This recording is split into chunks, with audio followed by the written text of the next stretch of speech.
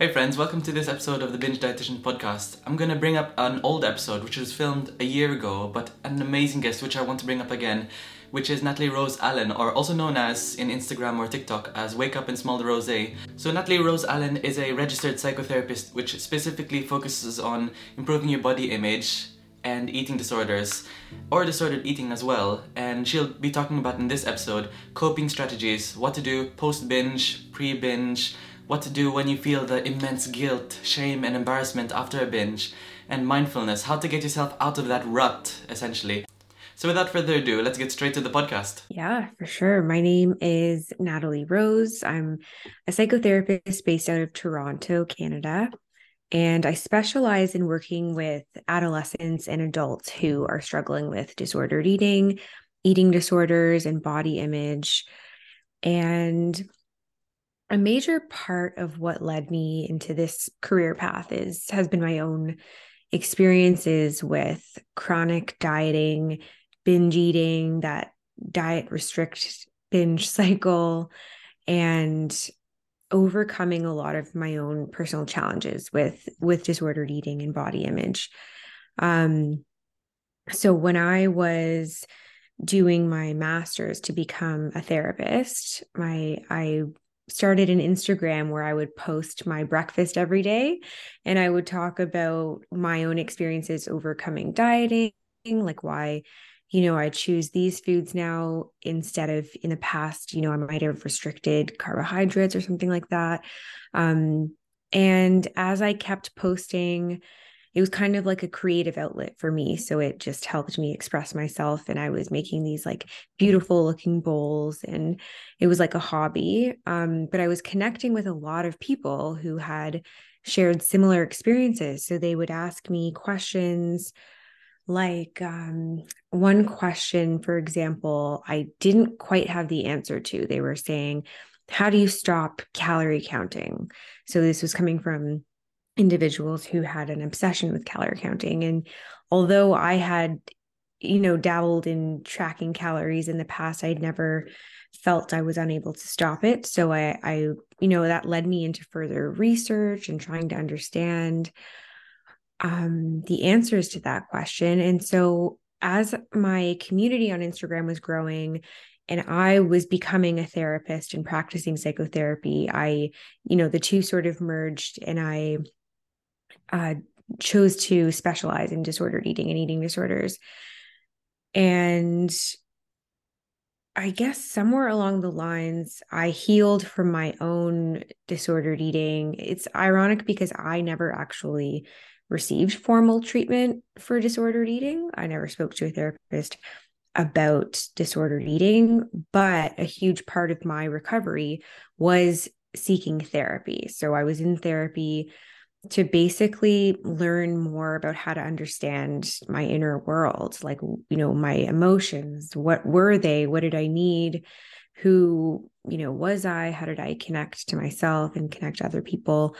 And I think through developing self-awareness and tools to cope with emotions, that helped me sort of indirectly stop binge eating and dieting, along with, other sources of support like anti-diet dietitians on social media and sort of all these um, demystifying like food fears that also played into it as well. But basically, yeah, like I just had tried every diet in the book and they always failed. And I always just felt more and more out of control with food and with my weight. And just over time, like really had to reject the diet mentality, learn more about my emotional world and how to cope and how to engage in self-care, um, true self-care, which is not what dieting and disordered eating often entails. Yeah, wow, that's very interesting. And it was really interesting that you mentioned, Natalie, about that you took therapy even though you were a therapist, because you would kind of assume that therapists already have it all together. But from what it seemed, that taking therapy helped you unpack your disordered eating habits So yeah, and it just shows that you don't have to always head to one specific person. Sometimes it's about like looking to that therapist to help you just unpack those emotions from an external source. Definitely. Hmm. Yeah, that was actually really emphasized to us also in my training. Most of our training, or at least the first year of it, was all about self-care. How do you become so aware of your own thoughts, biases, beliefs, and how do you manage your emotions so that you can help yourself first? And that's the only way you could ever help people. So, yeah, we were strongly advised to go to therapy, and I would recommend it for anyone. Mhm. Wow. Help yourself so you can help other people. That's very, very powerful. So self-care was very important for you. And what tips would you have for people who are struggling with disordered eating?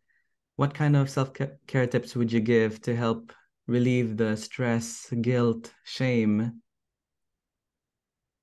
So self-care can be so many different things, and it can be different choices at different times. So, for example, if someone who's struggling with their relationship with exercise has been maybe, forcing themselves to exercise every single day despite being tired or injured, that's disordered. And so, a self care behavior would be to stop and take at least, one day off and rest. For another person, I know, for example, in my experience, like when I was struggling with binge eating, when I was in a binge phase, I would not exercise at all. When I was in a diet phase, I would exercise every day. So my self care would be if I've binged and I'm feeling bad about myself, I still need to encourage myself to engage in some kind of gentle movement, not nothing that's punishing, just some kind of gentle movement to go against that shame that wanted me to just kind of hide. So that's an example of self care. It could also be instead of pushing down your emotions and using food to numb your emotions or to soothe yourself, it might be finding a way to express those emotions or at least reflect on them, maybe through journaling or talking to someone supportive and trustworthy. Um, those are a couple of examples of self care I can think of. Hmm. Yeah. I mean, it's really difficult when we're so fueled with shame, disgust with ourselves sometimes, if that's not, well, actually, that's being It's honest. so Sometimes, accurate. yeah. Yeah. So all of these behaviors, extreme behaviors, like over exercising is, for example, can be a result of how we feel about ourselves, our self-esteem. And it's really powerful how something simple as food can completely change our life and change our mindset about everything we do. We couldn't stop thinking about it, couldn't stop dreaming about it. What would you suggest for people who couldn't stop thinking about food 24/7? Is there anything we can do? Yeah, I think, you made a really good point that it often ties into self esteem and how we relate to ourselves and how we relate to others. So I think, when we're obsessing about something like food or body image or exercise, it's kind of our brain's way of taking us out of these uncomfortable feelings and emotions like grief, loss, fear, loneliness, sadness. Like these are all really difficult Mm. emotions. And if someone is not really, equipped to cope with those emotions or doesn't feel like they have enough support, then it's kind of like their brain is taking over and saying, let me take you out of that feeling and into all these thoughts about something else, something that you can control. So, yeah, I think it's, if therapy is accessible for someone, definitely to be able to kind of unpack what's underneath that obsession with a therapist who specializes in eating disorders. um, or if not, you know, sort of just being curious about it, gathering information, looking into it, rather than, just feeling shameful about it and continuing in that direction. Yeah, because sometimes food wouldn't like solve everything. Like, yeah, you might be having a better relationship with food, but it's not going to solve your body image issues. It's not going to solve any trauma that hasn't been unpacked. What about those people who are struggling with their body image? Is there anything they can do?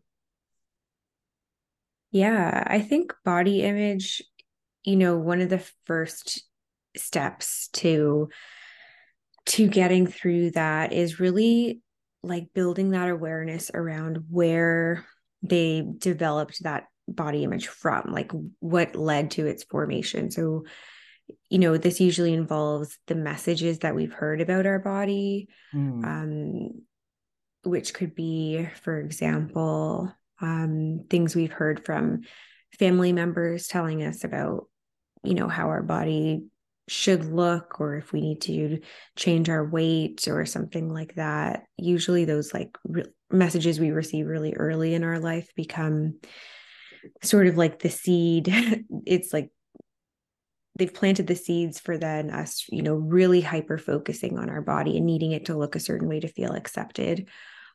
Then there's also just the widespread messaging on social media and, our culture that's obsessed with thinness, where we're kind of always getting these messages that, our body should be different than it is now. Hmm. But really looking into who is perpetuating those messages and where are those messages coming from. So if it's from diet culture, we're being sold products to buy into. So they're telling us these messages because they want us to buy into this, multi-billion dollar industry. If we received harmful messages from people in our life, that's stemming from their own insecurities and anxieties and the impacts of diet culture. So it sometimes just takes the pressure, or sometimes alleviates that like core belief that there's just something defectively wrong with us. Hmm. It's like, no, actually, we learned to think that way about ourselves. We learned to view ourselves this way. So we can unpack those messages and start to slowly unlearn them, or at least create space for them, while focusing on ways that we can build a better relationship with our body. Yeah. Wow.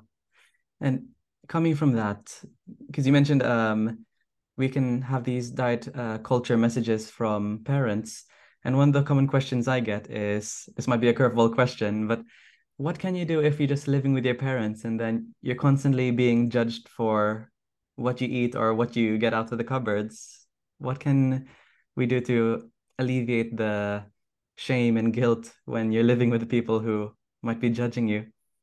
Yeah, it's a really tough spot to be in, because even if you do set boundaries, or, assert yourself and say, please don't comment on what I'm eating, or, you're incorrect, like this is what I need right now.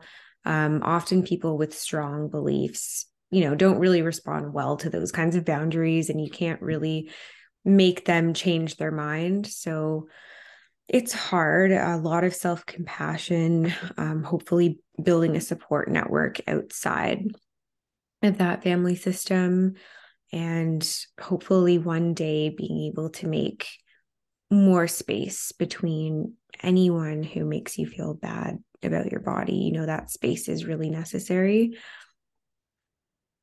Yeah, I think that's really like encouraging for people who are listening, and they feel like they're enclosed by living by with people who are constantly shaming them.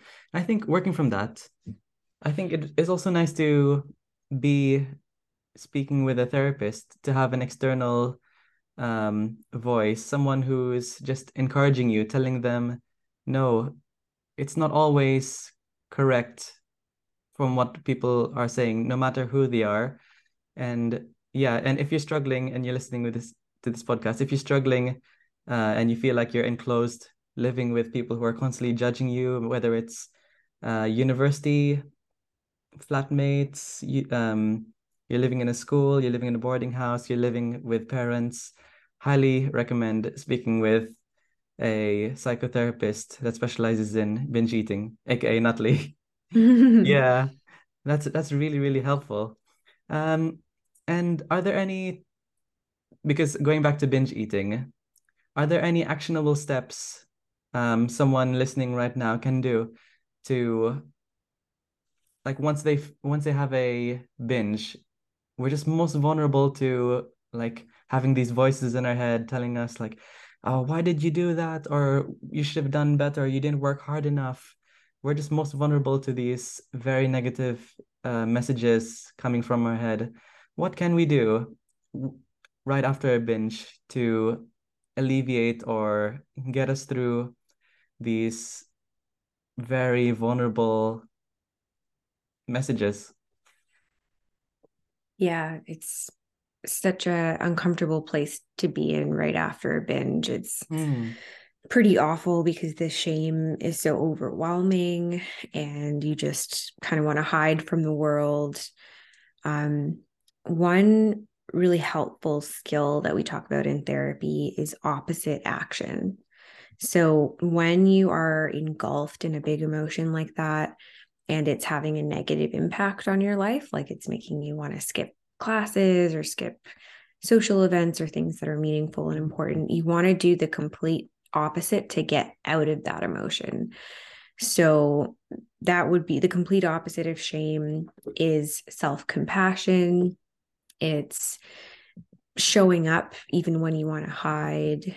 It's talking to yourself kindly, trying to understand yourself versus shaming and criticizing and putting yourself down. So, be curious about what led to this binge. Like, have I been extremely stressed? Did I accidentally, skip a meal or some snacks, earlier on in the week and my hunger is catching up to me? Was I feeling anxious at that party where I just felt like I couldn't handle that anxiety and binging was the only way I knew how to cope in that moment? So by being curious, you can then start to get answers and then work through the triggers rather than staying engulfed in shame. You're kind of just, you want to hide, you want to punish yourself with a strict diet, you want to pretend it didn't happen altogether. So you never really get to reflect on those triggers and what you might be really needing. mm. Yeah. So what was it called again? Opposite action. Opposite action. Yes. So Wow. you take the action that's opposite to what your current emotion is prompting you to do. So if you're feeling intense shame after a binge, you're probably having an urge to hide, criticize, isolate yourself. Those are the actions that your big emotion is compelling you to do, but you want to get out of that emotion. So you do the opposite action. So you speak kindly to yourself, you show up somewhere, you reveal, maybe talk about what you feel shameful of, like, releasing it can alleviate shame. Have compassion, try to understand yourself, and try to also recognize that you're not alone Mm. and find a way to actually make yourself feel better. So try to meet the need, try to soothe yourself versus shaming yourself and criticizing. Wow. Opposite action. Do you think is it one of those things that is really difficult at first, and then the more you build onto it, the more um you try to be more mindful of to implement opposite action? Do you think it's something that gets easier over time? Definitely. Yeah. It's one of those things that feels so contradictory, because when you're in a big emotion, all you can feel and experience is that emotion. And that's all your brain kind of wants to sit in that. So opposite emotion feels very unnatural. But once you start to experience the benefits of it, you start to really believe in using it as a tool. Another example of using opposite action is if you have binged, or maybe before a binge, but you're having an urge to restrict, like you're thinking, oh no, I shouldn't eat that, or Mm. I should skip dinner because I'm going to have, a big meal tomorrow, or, whatever the reason is, having an urge to restrict, you want to do the opposite of that. You want to eat something because restriction almost always leads to binge eating. Hmm. So it applies to so many things, really. It's not just after a binge. It's like um throughout the day when you're having difficult emotions. Yeah. Wow, that's really powerful. I've never heard of it, but now I'm gonna like implement it. And people who are listening, you should definitely implement it. Wow. Yeah, thank you, Natalie. Well, I guess that's really, really helpful. And you just really like inspired me in so many things. So for those who are listening, where can people find you?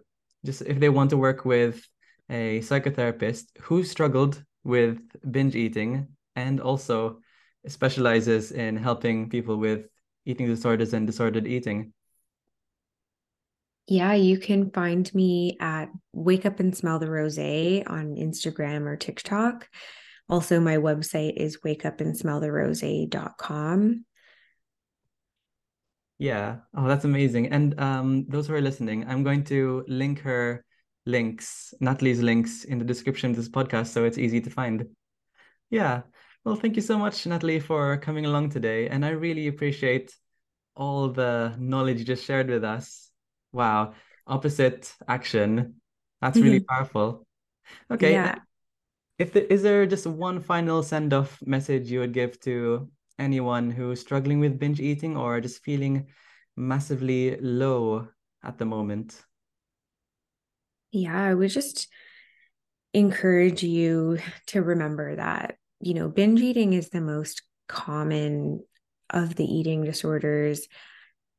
So many people experience it, yet every single person who experiences it feels totally alone in their experience of it. So you're not alone. And, as much as there's this urgency to fix it and get rid of it, try to slow down and, be super curious and in understanding how you can help yourself. So I hope that helps anyone who's struggling right now. Yeah. Oh, that's amazing. Well, thank you so much, Natalie, for coming along to this podcast. Yeah, thank you so much for having me.